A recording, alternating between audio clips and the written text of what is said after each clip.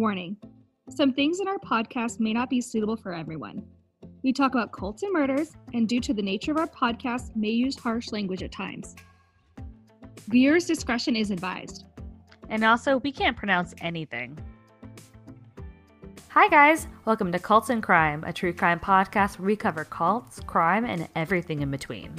I'm Jamie. And I'm Nicole. This week we're bringing you guys a brand new true crime episode. Nicole, what case are we covering this week? All right, Jamie, so I'm covering Nicholas Barclay.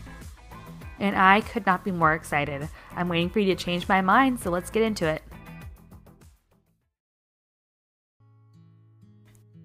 On the evening of June 1994 in San Antonio, Texas, Nicholas had played several rounds of basketball with his friends at a local park, which was just about a mile from his home. And the whole reason for him leaving his house in the first place, due to the fight that he'd gotten with his mom. So, I'm going to start off with this. By all accounts, Nicholas was rambunctious. What do you mean rambunctious? So at the age of 13, he had a pretty large criminal record. This included stealing, threatening his teachers, and a lot of times police would actually get called to the home where he'd be physically violent with his own mother. Oh my gosh, that's not great. That's not great at all. Do you know if he was in some sort of counseling program at all? No. Nicholas and his mother got into arguments all the time about his behavior, and tonight was no different. During the fight, Nicholas had actually stormed out of the house, slamming the door shut. Then, he chose to meet up with his friends at the park to blow off some much-needed steam. After the games had all ended, Nicholas had called his home phone to ask his mother for a ride. But instead of his mother answering, his older brother did instead. He had told her that his mother was asleep and that she would not give him a ride, which was pretty normal. His mother had worked nights, so she had often slept during the day. Well, yeah, you have to do anything you do to help provide for your children, especially if one of them's having problems in school. Exactly. So, he had asked his older brother for a ride as well, and his older brother had said that he was unable to give him a ride in his current state, which I can go into later detail about his current state. Well, I thought the older brother wasn't old enough to drive. Did he have a license? He had a license and he was more than able to drive. At this point, Nicholas had hung up the phone, and after a couple hours without hearing from him, the brother had awoken the mom and grew really concerned. They called police, but unfortunately, they assumed Nicholas was a runaway. Did he also have a history of running away, or was this just, police in that day and age thinking everyone's a runaway? Well, yes. So, Nicholas, sometimes after a really heated argument with his mom or brother, would leave. He would be gone for a day and sometimes even 2, but he'd always come back. Did they ever find out where he was going during that time, like who he was staying with? A lot of times he'd stay at friends' houses. Sometimes he'd even stay, at parks if he had to. But Nicholas had a really important court case the very next day, one he would not want to miss. So if Nicholas had missed this court date, he was going to be sentenced to a boys' home for troubled youth. And if he didn't want to go there, he would have to show up to court. But the police had seen the court case and the multiple runaways as a sign he was just trying to skip out on a potential punishment. Months following his disappearance, police were called to the home of Nicholas several times. Always because there was a fight between the mother Beverly and the son Jason, and these fights would often get violent. That sounds like something that was really commonplace in that household, unfortunately. Yeah, and there was several drug accusations thrown from one another at the time. And I can say, in hindsight's 2020, there was a massive substance abuse issue in that house between the mom and the brother. But 3 months after his disappearance, the police had received a phone call from Jason himself, Nicholas's brother. He had called the police to tell him that he knows that Nicholas is home and safe. He had just witnessed him attempting to break into their home, but then ran away. Well, then he's not home and safe then. If he was home and safe, he'd be in the home and he'd be safe, not run off somewhere. Well, the police decided to do a full search of the area. all around the house. They decided to talk to neighbors and searching their backyards as well, but there wasn't a single trace of Nicholas. There was not a single sign of any attempted break-in or anybody being in the house except for Jason and his mother. Well, you said there was drug use. You think maybe one of them had a trip and saw things? I don't know what type of drugs they were using, but there's a lot of drugs that, make you see stuff. So, police started to think that the whole thing was just a giant waste of time, but was it an accident, or was someone going out of their way to make sure that Nicholas was okay? Or make people think that Nicholas was okay? But Jamie, this is when things start getting pretty crazy. This is when things get crazy? 3 years later, the National Center for Missing and Exploited Children in Virginia had received a phone call. This phone call was from someone in Lamarez, Spain, claiming to be a young boy, and she showed up and his name was Nicholas. The boy had went on to say he was kidnapped and then thrown into a violent and perverted world of sex trafficking rings. While he was there, he was being tortured daily and sexually abused. But he had finally escaped and he wanted to go home. The Center for Missing and Exploited Children had sent over a missing child's photo to the authorities in Spain to see if the boy matched Nicholas's description. And they confirmed the boy sitting before them was in fact Nicholas Barclay. They were over the moon excited that Nicholas was coming home. The family got together and they chose to send Cara, who's Nicholas's older sister, to fly to Spain to get Nicholas and bring him home. Well, why not his mother or the brother who's been seeing him around town? So, Nicholas's mother was falling into some severe health issues and she couldn't make the trip. So his brother Jason, I guess, had flat out said he didn't want to go. So Carrie... On a trip to Spain? Who doesn't want to go to Spain? On a trip to Spain to go get your long-lost brother. Yeah, that seems like... That, to me, really seems weird. That's weird to me. But I like to travel, so maybe that's just me. Well, it's not even about the traveling, Jamie. It's literally, this is your brother, who you haven't seen in 3 years, and you probably presumed is dead. Maybe he's afraid of flying? Happened. He flat out said, I don't want to go.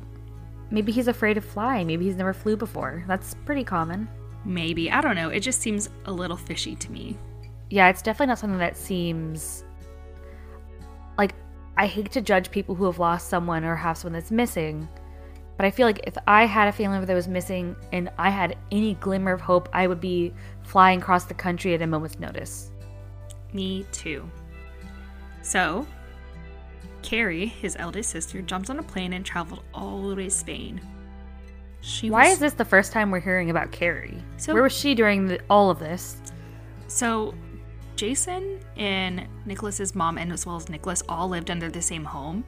Carrie wasn't living with them at the time, so she really isn't a part of this story other than going to pick up the son. I guess that would explain why she wouldn't be in any of the police records as far as before this. Yeah, she really wasn't on the radar.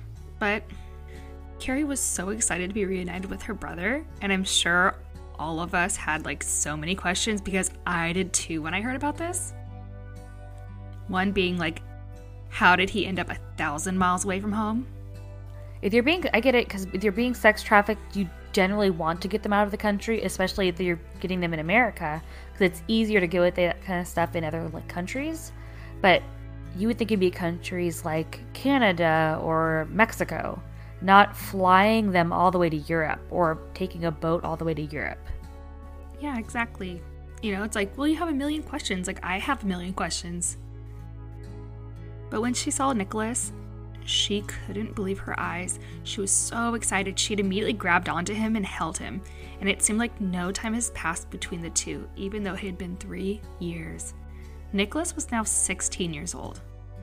They gave Nicholas an American passport, and he had flown home to reunite with the rest of his loving family. Once he returned to Texas, the reunion with his family was odd, to say the least. Odd how?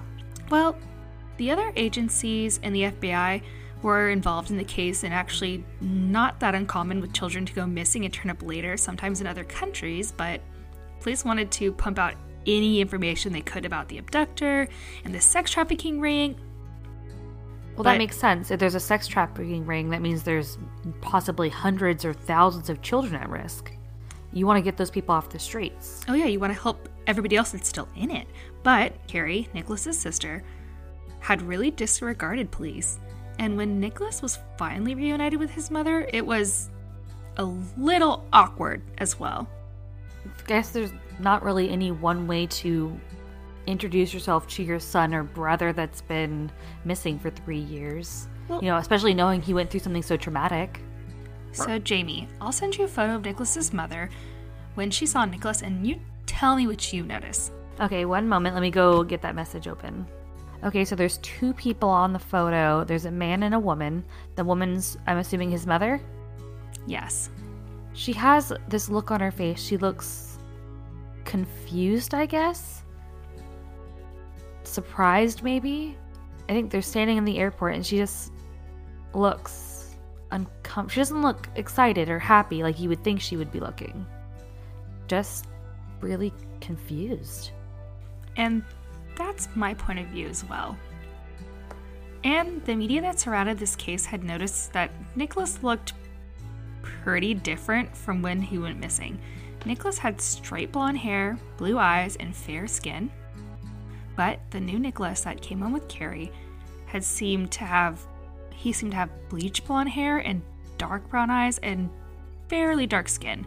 And he'd grown super tall. Well, the hair color kind of makes sense. As you get older, your hair color can change, but the eye color is something really inexplicable.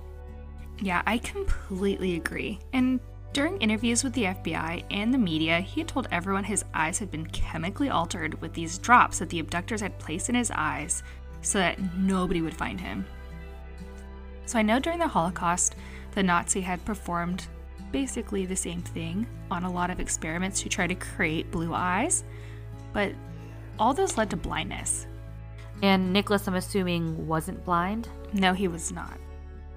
He also had a pretty distinct French accent as well, which he explained that because he had spent so many years in Europe that he had picked up the accent, which is funny enough because, Jamie, you spent 3 years in Europe, well, England, to be exact. Jamie, did you pick up a strange accent? Well, I think I can go get a spot of tea with the best of them. So the answer is no. You definitely did not pick up an accent. The absolute is a resounding, oh, horribly no. Never try a fake accent again. Jamie, everyone has unsubscribed to this podcast. Yeah, and I don't blame them. Honestly, same. Sorry, everyone. Sorry. Sorry, the entirety of the UK. My bad. Well, okay, so for whatever reason, everyone kind of brushed us off, and the entire family especially. Nicholas was moved in to live with Carrie and her children. And he had tried to get back to normal. He'd enrolled in a local high school, and he'd really enjoyed going to class and hanging out with his cousins and their friends. But despite the fact that the family had accepted this was Nicholas, a lot of people were skeptical. A private investigator named Charlie Barker was called in by a production company that wanted to interview Nicholas Barclay and basically check the entire situation out. Well, yeah, if you're going to put all that money into making a movie or a TV show, you want to make sure that you're not getting swindled. Yeah, I agree. So Charlie had flown down to Texas to do some digging and a little interview. Charlie found his mother, Beverly, first, and she was not excited to see him. She had seemed really nervous that someone was looking into Nicholas, and she didn't want any media attention. Nicholas, on the other hand, was basically the exact opposite. See, Nicholas seemed to love all the attention he was getting, which was completely different from how he was acting when he was first picked up. I mean, I know kids can bounce back quick, but this seemed really fast. Well, he's a private investigator, not a psychologist, so can we really trust his opinion on how Nicholas felt? I guess not, but I guess it just seems like one of those things that to me it's just like one more thing in this whole entire web that is weird. It's odd. There is so much of this that is just weird. It's so weird that you can accept someone who has completely different hair color, completely different eyes, has an accent. I'm assuming he was a good deal taller than Nicholas was, which, can be, like, a few of those things can be explained by age. but a few other things really can't be. Yeah, I agree. And in fact, during the interview, he had realized something wasn't right. He'd happened to see a picture of Nicholas around the time he went missing, which was age 13, and he was trying to compare the two side by side, and things were just not lining up. The private investigator Charlie Baker remembered something. He remembered that Scotland Yard used ears to identify people. Have you ever heard of that, Jamie? I have heard about this case, and I do kind of remember the ear thing, but I'm not 100% sure exactly what it is. Do you have more information? Yes, I do. So I guess ears are similar to fingerprints. Not one ear is the exact same, and they're pretty much the same from when you're born until when you get older. Yeah, but you could basically ID somebody based on their ears alone. And that's exactly what Charlie did. He held up both photos side by side, looked at the left photo, and then looked at the right. And he noticed that those sets of ears were the exact opposite of each other. Completely different. And this boy wasn't Nicholas at all. He had taken the information to the FBI, and they had already had a ton of doubt whether or not the kid was Nicholas, but they were trying to be respectful of the family, and they didn't want to further devastate them. The FBI then called the family and had Nicholas sent over to a forensic doctor to analyze him. The doctor thought he was going to evaluate the trauma Nicholas had gone through, but almost immediately knew something was completely off about this kid. Between the hair, the eyes, the skin tone, and texture, he wasn't even a 16-year-old boy at all, let alone Nicholas Barclay. They concluded he wasn't Nicholas, but the FBI went to the family and asked Nicholas's mother for a DNA sample to once and for all rule out that it wasn't Nicholas at all. But his mother was extremely aggravated when they asked for the DNA, and she actually ended up laying herself on the floor and refused to give them a DNA sample. I feel like this is something that should have happened in Europe. Well, you find a kid, you have a sister right there before you give him a passport and send him all the way to America. Why wouldn't you do this there? Well, this is odd, and I can't even begin to unpack this one as far as why would you throw a temper tantrum and throw yourself on the floor? I don't know, it can be hard. You finally got your baby back. You've been missing him for 3 years, not knowing what happened to him. And then when he does come back, all this horrible, horrific things happened. And then now they're trying to tell you that's not actually your kid? Well, they just said they wanted to double check. They didn't actually say, hey, this is not your son. It was, so the police had originally went up to her and had basically said, hey, final checks, we just want to make sure that it's him. We need a DNA sample. And that's when she's, got aggravated, threw a huge fit, laid herself on the floor. I just don't understand, why wouldn't you want to do everything you could and possibly need to keep your son? But I also do understand that maybe she was just scared that they were going to take her son away. It can be, that's a really emotional time, but it is, like you were saying earlier, just another weird thing to add to the list. After the mother basically said she would refuse to give a DNA sample, the FBI went to the court systems and got a court order to test the boy in question's identity. They just wanted to see if his fingerprints or DNA would pull up anywhere. And guess what, Jamie? It did. He definitely wasn't 16-year-old Nicholas Barclay. He was in fact Frédéric Pierre Bourdin, a 23-year-old French national. AKA where the accent came from. Yes, exactly. He ended up pleading guilty for passport fraud, saying he had received the information from a missing child center. But during the trial, however, he had a couple things to say. Well, mostly contradictory statements. He claimed he met Nicholas in Spain and that he was still alive. Then, he claimed that he had proof of his death. After this, he then claimed altogether that he'd never met Nicholas at all. Did he have any evidence to prove that he ever knew Nicholas at all? No, he didn't. And he later on said that he didn't know him at all. So he just decided one day to wake up and completely destroy some family's faith in humanity? And he had a pretty bad criminal record as well. Frédéric also had his own theory. I'm all ears what this proven liar has to say about this case. Frédéric was just as baffled as everyone else when it came to the family still believing that he was Nicholas. Even after everything, when they basically went out and said that this guy's an imposter, the family stuck by him. You're kidding me. After they did a DNA test and proved that he was someone else? The family was totally convinced that this was their son, and there was nothing that anybody could do about it. Frederick then claimed that when he returned home, the only person he had yet to meet was his quote-unquote brother, Jason. He said that everybody else had given him endless hugs and seemed to be really convinced that he was who he said he was, except for Jason. He said that when he came home to see me, he didn't look at me like Nicholas. He didn't pretend to look at me like Nicholas. He just said, "Good luck," and then left. This, to FBI, really shifted the view of the family from grieving to suspicious. This is the kind of stuff that always gets me when you're doing police work. Like, I can't pretend to understand how you choose which person is telling the truth and when you're dealing with a proven criminal. You know, this is what happens with jailhouse confessions all the time. People who are proven criminals lie. They lie because they can. They lie to get things from the police officers. They lie for attention. They lie for time off, or just to waste people's time. So I honestly I can't imagine trying to be that person that has to decide this is the piece of information that's correct out of all of the lies. Yeah, I completely agree. He went on to say, they knew I was not Nicholas. They didn't believe a word that I said, but they were really good at not showing it. I remember in Spain, Carrie did everything for me. When I didn't know something, she told me. That's the house we used to live in. That's my daughter, your niece. Do you remember that? Do you remember that? Do you remember that? Over and over again. She wanted to put it in my head so I would never forget. She couldn't say that I wasn't her brother. Did she believe it or not? If you ask me, no.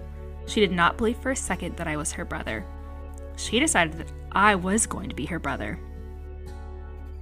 Well, all of that could be wishful thinking. You know, that could just be her missing her brother so much and wanting him back that she's willing to excuse all this other stuff just so she can have her brother back. Is this a grieving family, or is this something far worse? He had claimed that they killed him, and some of them did. Some of them knew about it, and some of them chose to ignore it. He was constantly worried that Nicholas would come home and his cover would be blown. After spending days with the family, he realized he didn't have to worry about that with anybody. Investigators had decided to watch the family, and they noticed that the phone calls with Jason that was made, September 1994 wasn't really uncommon. And police had explained that it's a tactic to sometimes convince people that someone was still alive. But before any large steps could be taken in the investigation, Jason was found dead from a drug overdose, which some people believe was intentional. The case is completely cold now. Their prime suspect is dead, and there's not enough evidence to ever bring this to court. It's suspected that foul play was involved, but to this day, we still don't know the full story of what happened to Nicholas. And Jamie, we might never. It's one of those cases where everything can be explained away, or everything can look extremely suspicious. It just depends on how you look at it. Yeah, I completely agree. And if you want to know more about the case, there's a documentary called Imposter. It's streaming on YouTube and Netflix, and it's actually told from Frederick's point of view, so it's definitely interesting, to say the least. I think I've seen that, and it really was interesting. Guys, that's the end of Nicholas Barclay. But don't worry, because we'll be back next week with an all-new Cult episode. Yes, we will. And before we go, don't forget to like us on Apple Podcast and write a review. It really is a great way to let other people know about us, and maybe we'll get more followers, more viewers, and we can keep doing what we love, providing you guys with the best cases we can find that covers cults and crimes. Yes, exactly. And go on to our Instagram as well, Cults and Crime Pod, and follow us. Now, we try to keep you guys updated on the cases we're covering and give you a little bit more extra information and even glimpses into our own lives. Exactly. So, we'll see you guys next week with an exciting cult. Production by Jamie. Production and editing by Nicole. Our intro music is Wrong by Dan Hennig. Our background music is In Albany, New York by the 129ers.